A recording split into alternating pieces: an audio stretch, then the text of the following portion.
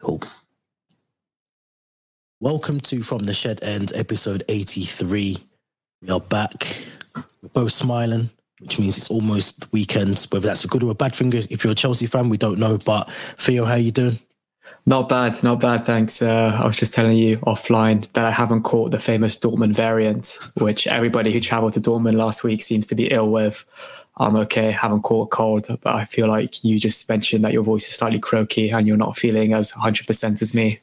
Yeah, 100%. I literally, in 30 minutes, I'll be having another Lemsip, which is a highlight of my Friday at the moment. So obviously with Chelsea coming up over the weekend as well. But if you are new to the channel, if you're new to the podcast, please go subscribe to the channel. There's a Linktree link in the description. It'll take you to all our social accounts, all our previous episodes as well. So make sure you follow all of those as well. But let's get straight into business, because earlier on this week, it was documented that there was an emergency meeting called by Christopher Vivell, backroom staff, Graham Potter involved, all the players in terms of the I don't know if you can call it the uprest or whatever you want to call it, the poor morale, I suppose, around the club, fans, etc. What's your take on that? Because it kind of seems like that's sort of, when you see emergency meetings, you tend to think sacking. Tend to think next step sacking. But what's your thoughts on the fact that we had to call an emergency meeting? And there's a couple of things I want to ask you afterwards, but just on that point, what's your point? Yeah, I mean, like you said, as soon as you mentioned the word emergency, it is quite a scary word. You think sacking, you think kind of some next big steps that need to be taken. But in this situation, I think it was needed, whether that we don't exactly know what the kind of main kind of topic of conversation was in that meeting, whether it was kind of bringing that cohesion and gelling the players back together, whether it was the players, to start playing for the manager again, whether it was talking about how serious the next 3 games against Spurs, Dortmund and Leeds are, and how it's almost make or break for Graham Potter's future, whether it may be just kind of the players kind of playing for the fans. Like I mentioned in the previous episode, some players just rush straight down the tunnel after full time, almost like they're hiding from the fans, which has started to create a bit of a toxic atmosphere around Stamford Bridge and around the ground on match days. I think there was a lot of interesting things that could have been discussed in that meeting, and fingers crossed as Chelsea fans, there was a positive outcome from the players, from the backroom staff, from the manager as well. And I think hopefully that will kind of give them that boost that they needed to stay united in the next 3 or 4 months of the season. Yeah, it doesn't bode well for not just Graham Potter, but I think especially the players as well. The fact that, Todd Boehly's clearly called for this emergency meeting to happen, to take place. And you do think to yourself, is this the start of the end for Graham Potter and his coaching staff? Because like you say, when you hear the word emergency, you automatically assume, something drastic is going to happen very soon. It's a strange one, because I think it's going to go one or two ways, whether the players get on board. There's multiple sort of things being mentioned over the last couple of days around some sources saying that there's no uprest at the club, and the club, the players are happy, everyone's enjoying their time at Chelsea. And on the flip side of that, you've got some sources that are saying that there is uprest. There are players that are unhappy. Some players aren't confident that the new players that have come in are good enough for the quality of Chelsea, to carry on and play for the club. So it's a hard one to call. And I think as an outsider, in terms of we're just fans, all we want is 3 points and our club to do well. But I was going to ask you, because obviously the emergency meeting was called. There was also, and I don't know if we spoke about this on here, but there was obviously after a game, you get the day off afterwards, and then you get the second day off. You don't normally get the second day, sorry. So for Chelsea to have 2 days off in terms of the defeat to Southampton, and there was light training, I think Wednesday or maybe yesterday, one of the 2 days, because of the injuries that we could sustain if we were to do a full intensive, training schedule. But surely this is where, again, backroom staff have to pinpoint those players, those key players that might be at risk of injury, but not to take the whole team out of a full schedule of training. And I think I don't know if that's ever happened at Chelsea before, where we just almost not down tools, but downgrade our training schedule because of the risk of injury. Surely you do that on a player-by-player basis. Yeah, it made zero sense for me. I know Potter said it was planned months in advance to have that specific, I think it was a Monday, where the players wouldn't train. But we're not in the Carabao Cup anymore. We're not in the FA Cup. Our next Champions League midweek fixture is not for another 2 weeks or so. I don't know why we're giving breaks to the players. We need every single training session and make it count at the moment, because the results aren't happening on the weekends. And I'm a bit baffled why that happened. Like Potter maybe mentioned, he wants to reduce the amount of injuries. But if that was Mourinho, if that was Conte, if that was Tuchel, I hate bringing up these past managers, but he'd call them straight back, all the players straight back into the training ground the next day after an embarrassing defeat to Southampton at home. So I don't know if that's just Graham Potter's kind of relaxed personality of just, not really wanting the players to have a break to reduce injuries, or if it's something that was planned months in advance. But either way, you got 5 days a week. We work 5 days a week. You'd expect the players to work 5 days a week as well on a training pitch. Yeah, I think as well, if the results aren't coming in, double training. I think there should be more. There's clearly something that we're not doing, or we're not implementing during the game. Whether that's happening in training or it's not, something clearly isn't happening. So I think, something needs to change, obviously. And there seems to be a lot of unrest at the club at the moment, off field and on field as well. Like you said, I can't remember a season where players are getting booed off or they're getting booed onto the pitch. It just doesn't happen at Chelsea. In my days anyway, it's never really happened where players are being booed, or a multiple group of players are being booed off the pitch, or there's been, I don't want to call the word hate, but there's been so much discontent, I suppose, for the manager to be at the club. I can't remember the last time we wanted the manager at the club, or some fans want the manager at the club. It just doesn't seem like anything is going right for Graham Potter at the moment, and also the players. Yeah, like you just said, I can't remember a time even Sarri, who was very hit and miss and didn't really have that relationship with the fans. I can't remember the Chelsea fans kind of having this, calling for his name after the match days. And even Lampard, towards the last few months of his time at Chelsea, I know that there were a lot of fans that didn't want to see him as our manager anymore, but even those loyal match-going Chelsea fans were still Lampard in, they still backed him. But those same fans, I'm not seeing them give Potter the same treatment or the same patience. So yeah, there definitely seems to be this type of miscontent or discontent and kind of, like I said, almost toxic atmosphere around Stamford Bridge at the moment. And I do feel the excuses are running out. And I don't mean excuses from Graham Potter. I don't mean it from the player. I just mean, I'm speaking to other Chelsea fans as well. First of all, it was, we needed an Enzo Fernandez, and we've got him now. Then it was Reece James isn't in the team and Ben Chilwell's not in the team. We've got them back now.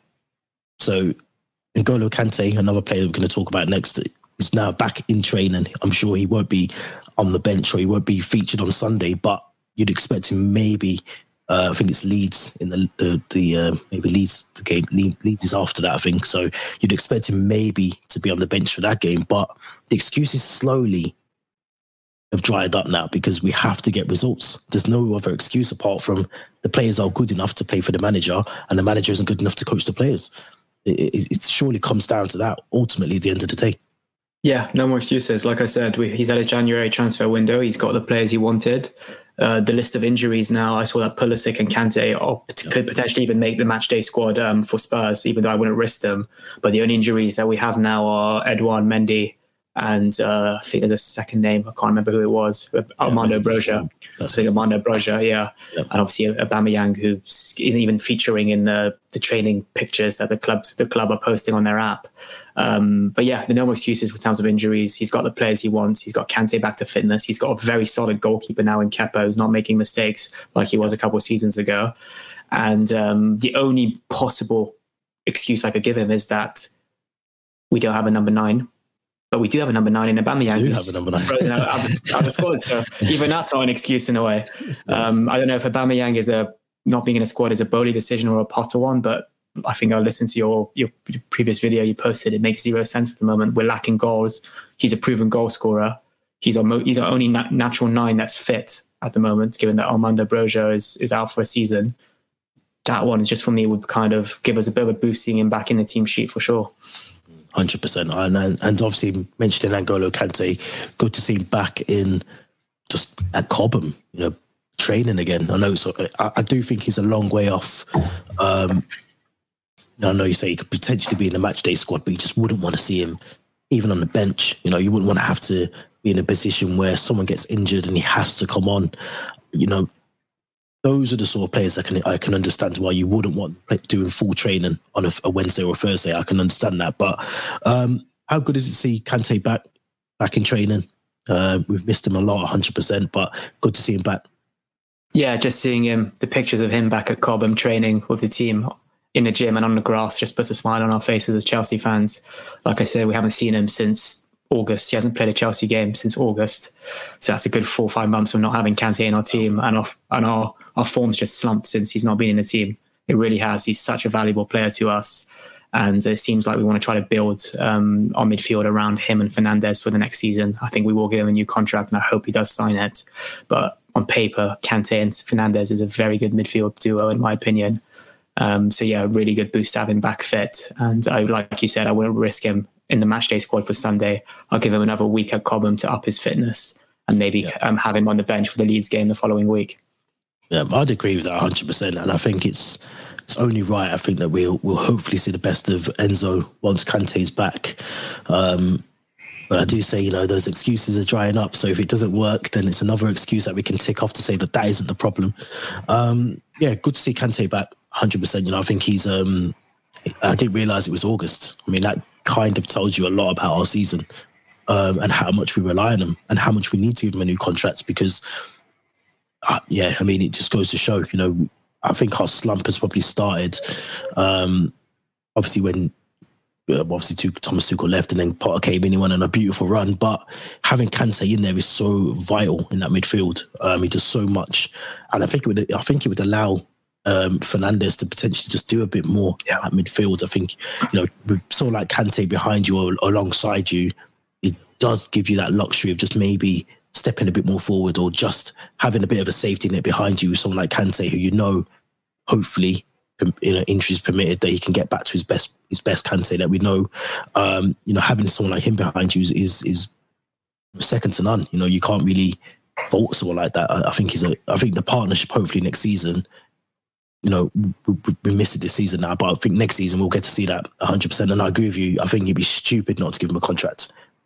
Stupid. Yeah, especially now that we've got rid of Jorginho. We need Kante. We need that experience. I do know that maybe he's a bit of a shy personality, but he is a leader. He is an experienced player. And I do think we lack leaders, bar Silva and Aspi at the moment. We don't have proper experienced leaders on the pitch. And having him next to Fernandes, like you said, it would allow Fernandes to be a bit more creative, offer a bit more support to those offensive players, which he was doing at Benfica. He was kind of playing on the edge of the box, you know, doing those passes that may support, I think it was Gonzalo Ramos, whoever the Benfica striker was. So yeah, I think Kante and Fernandes on paper would be our best midfield duo, and I'm really looking forward to seeing those two play together. Not the only one. I think you speak for a lot of Chelsea fans when you say that. But moving on, let's talk about the chill out room, which is something that I'll be honest, I've tried to avoid reading about because it's almost like rewarding naughty kids for being naughty and petulant. And I haven't read into it, so maybe you know a bit more, but from what I know, I think Cobham is to be redesigned and have a new chill out room for the players, almost like a new players lounge with arcade machines. And I think I read soft furniture. I don't know what that means. Whether surely that's for babies when you have like sensory classes, but yeah, I'm not sure why you would need soft furniture. I don't know. So what's your thoughts on, I mean, is it really the time now to be releasing this information into the world when we're playing poor? You know, the players haven't really been pulling their weight. The manager doesn't seem to be getting the buy-in from the players. It just seems like a weird time to announce that, yeah, we're playing crap, but we're going to get a nice chill out room for the players. It just doesn't make any sense to me. Yeah, so I think... So Andy Dillon from The Athletic, I think, said Todd Boehly is splashing out on a luxury chill-out room as Chelsea battle on-the-pitch crisis. The new players' lounge will include soft furnishings and possibly video games. Designers will also be decorating walls with motivational phrases. So like you said, it's almost because we're playing so badly, we're rewarding the players with, you know, a room where they can, I don't know, play snooker, play FIFA, arcade machines. It doesn't really seem like the answer. On the contrary, you should be rewarding them with that if you're playing well on the pitch. I don't know if we're bringing in experts who kind of have, you know, done studies that show that having these type of chill out rooms increases performances or productivity. But I think Google did that with their employees. They had a kind of these chill out rooms or kind of areas where they could just take a break from work and, like I say, increase productivity. But we're talking about professional footballers here. We're not talking about tech employees. So I don't know if that's going to have the same effect. But I don't know, maybe there seems to be a bit of stress or panic around Cobham. That may be a possibility. So having this type of area may help the players stay there a bit, belong their training sessions, bond together. Especially maybe, mixing those new players into the group that maybe don't speak as English as well. It may be an opportunity for them to sit down and play a game of FIFA together, get to know each other a bit better. I'm just trying to think outside the box here. No, I'm with you 100%. I just can't get my head around it. Yeah. And then you've got these motivational phrases on the walls, which for me just screams Todd Bowley, very American, I feel. It's a very kind of, I don't know who those motivational phrases will be from, but I'm just picturing some Rocky Balboa type of things up on there. But yeah, I'm still a bit puzzled by it. I think there's ways of kind of rewarding players, but not when you're going through a slump of form like this. Yeah, no, and I just don't get it. I mean, part of me was thinking, I don't know if you remember, I think it was like a New Zealand motivational coach, Gilbert Enoka, joined the club recently as part of the sort of team building and trying to boost morale. And I'm thinking, is this part of his game? Is this something he suggested? And Bowley's gone, yep, no worries, get whatever you want, get the PlayStations, get Xboxes, all of that stuff. Is that part of his thing? Because it just doesn't sit well with me that we're playing so bad. And then, if they want to play PlayStation, they've got houses, £1 million houses where they can go and play PlayStations. I just don't get it. Maybe I'm just old school and I don't really agree with rewarding people for doing nothing. But yeah, I mean, it is what it is. As we always say on here, it's not our money. But I just think, if you're going to spend something, I mean, you picked up a good point before we came online around our set pieces, corners, free kicks. Have we got a set piece specialist coach? Have we got money for that? I'd rather spend it on someone who can teach our players to take corners and then beat the first man and get it into someone, as opposed to paying for Xboxes. But you mentioned that offline around the lack of goals or the lack of threat from our corners and set pieces. What's your thoughts on that? Why do you think that is? Is it just, again, a lack of coaching? Is it just the fact that we don't have any good players that can take corners? What do you think it is? Yeah, so game last weekend against Southampton, I was sat in the Matthew Harding lower, so I had a good view of, I think it was Ben Chilwell and João Felix when they were taking corners, and not a single one of their corners got past the first man. And I think it's been like that for the last few seasons. And remember, Willian used to take them and he wasn't the best corner taker. I can't remember a good corner taker we've had maybe since Fabregas or Lampard. And that was a good, maybe... Lampard. Yeah, Lampard would take them. He'd whip a good ball into the box. Fabregas would as well, especially when he had Diego Costa as his target man. But yeah, it's just not even... We've got the players in the box. We've got the players with the aerial ability, the likes of Thiago Silva, Koulibaly, these tall players. But we're not putting any good balls in the box. I can't remember the last set piece we've scored this season. I think Koulibaly scored one against Tottenham from a Cucurella corner, I think in August. But since then, I'm not sure if we scored from a corner or a header, or I may be wrong. But someone did mention something on Instagram to me that the Stamford Bridge publicity billboards are so close to the corner flags that it doesn't really allow the players to have a big of a run up or kind of enough space around them.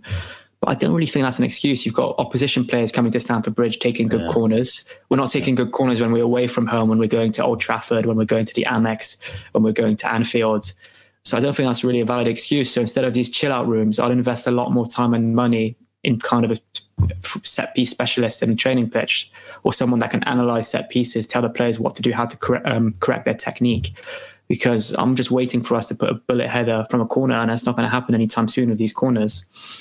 Yeah, it'd be interesting to know what our stats are from corners. I don't have them to hand, but I can imagine we're bottom at least or thereabouts. I don't think we'll be near the top at all. I don't think, and it's strange because we've got the players in terms of like Badiashile. You look at Thiago Silva, Koulibaly, maybe even look at Trevor Chalobah. The height in terms of if the ball was actually to get into the critical area, a target man area, we'd actually be half decent with corners because we've got the height and we've got the defenders to be able to score goals. But it's all. I mean, it's been an ongoing thing. Like you said, I remember your painful Willian WhatsApps when he just wasn't beating the first man. He wasn't getting him anywhere. So it's been an ongoing thing, and it's very similar to the striker issue, that we haven't really addressed it. We've just kind of covered over the cracks and hoped for the best and, tried to get our goals elsewhere. But I think it's a massive issue.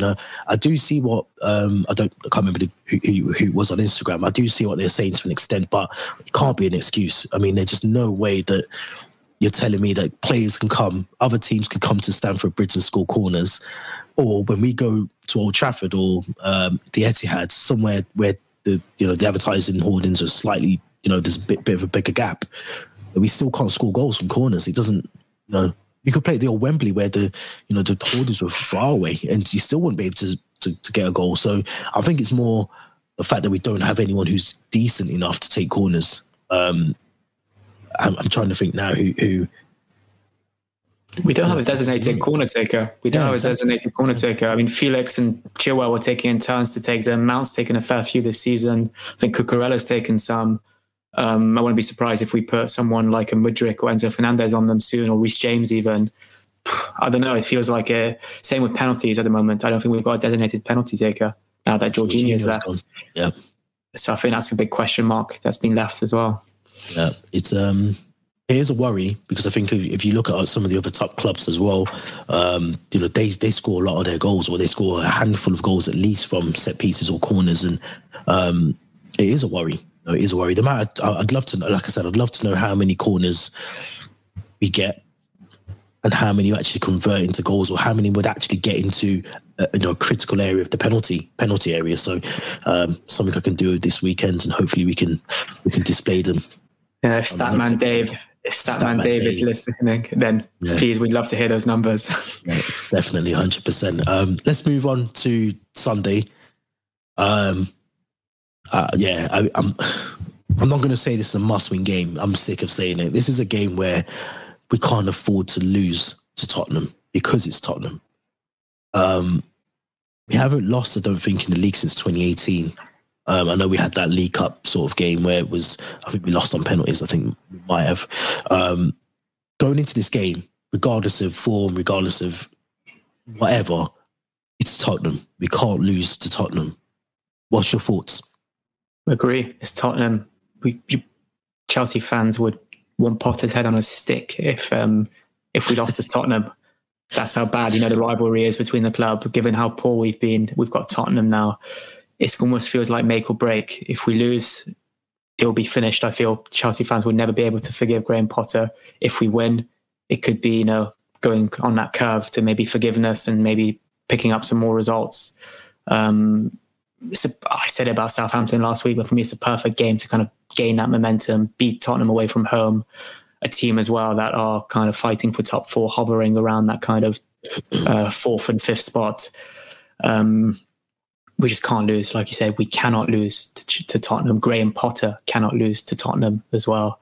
I'm sure the Chelsea fans travelling to the Tottenham Hotspur Stadium on Sunday will be more nervous than excited for this one, given the kind of, how big the rivalry is and given the situation that we're in at the moment and how desperate we need points to kind of, get closer to that top four pack. So yeah, a must not lose for 100%. Yeah, it's one of those games that I'm expecting us to lose. I'll be honest. I don't think we're going to win. It's the first time I think I've ever said that on here, that I'm going into this game with zero confidence.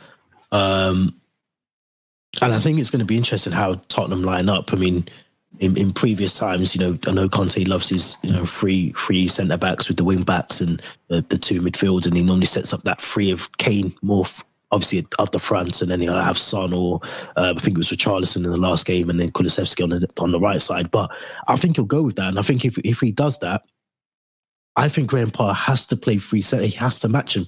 He has to play three centre backs. He has to put Reece James and Ben Chilwell as your wing backs.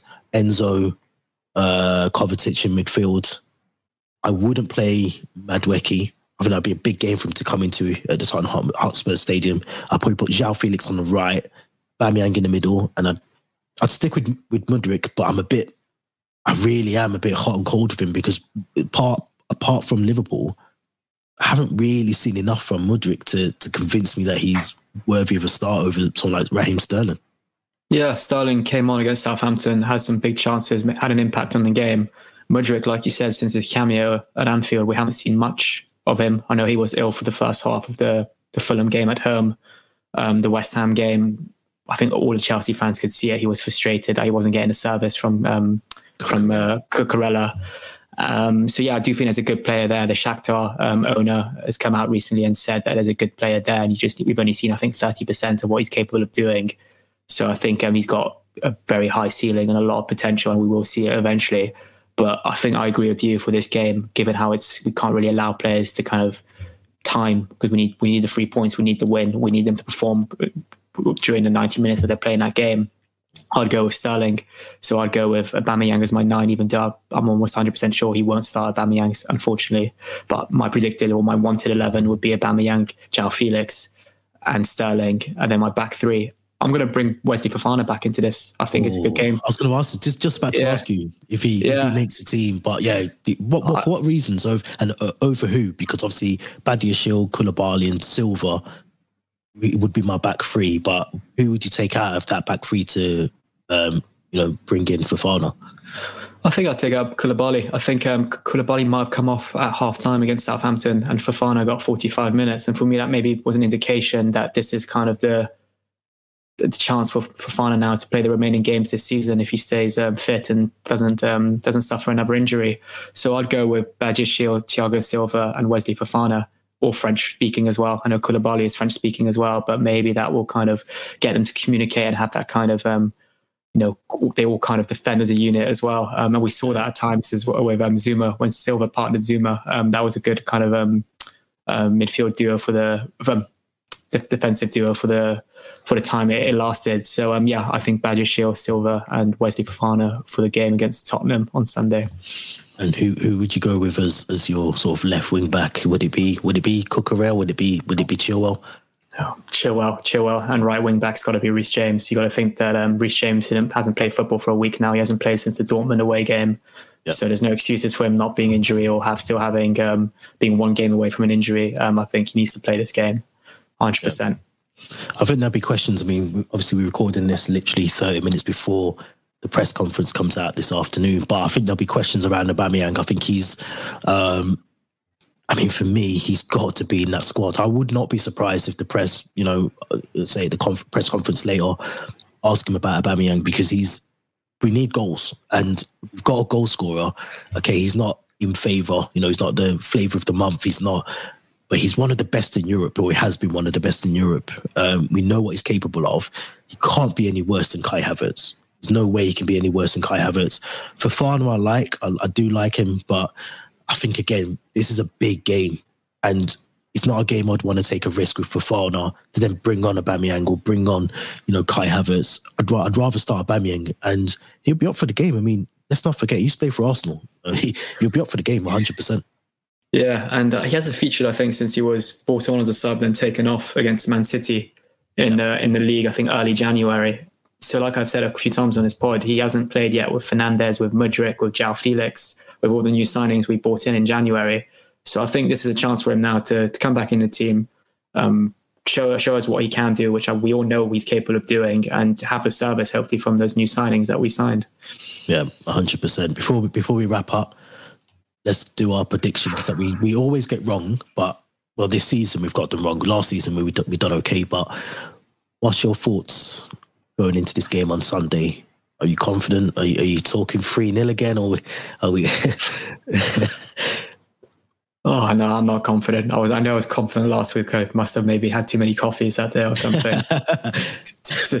to think we were going to win by 3 goals. But I think it's going to be a low-scoring draw on Sunday. I think, given the rivalry, given our record away to Spurs, I don't think we'll lose. I really hope we won't lose, but I think we'll draw it, and I think it'll be 1-1. I think we're going to lose. This is the first time I've ever generally gone into a game and I don't really care. I mean, I do care. Obviously, it's Tottenham, but I'm not expecting a win. I'm really not. And I don't think I've ever done that for years and years. And this is the first time I'm actually going to get up on Sunday. And if we lose, we lose. I think I've resigned to the fact that we just aren't going to win anything this season, and we're not going to climb up the table and push for a nice European Champions League spot. I'm happy with it now. I know where we are. I know what kind of team we are, and that's it. So I think 2-0. I don't think we'll score, and it all depends if Aubameyang starts. If he doesn't, it could be 3 or 4. And I'm going to be honest, I think it could be 3 or 4 to Tottenham, because we are just lacking goals. And it worries me if we play a back 4. Kulusevski, Richarlison, who likes to rile up certain players and get onto people's skin. Reece James on that right side against Richarlison. I just think it's recipe for disaster. I really do. So I'm going to go 2-0 Tottenham. And if we don't start Aubameyang, 4-0. It would be painful to see Tottenham beat us in the league for the first time since 2018. It really would, but I kind of agree with your prediction. I think it'd be a Graham Potter thing to do, wouldn't it? I mean, how many other records has he broken that we shouldn't really be breaking? It'd be a very kind of Graham Potter records to kind of match the other ones that he's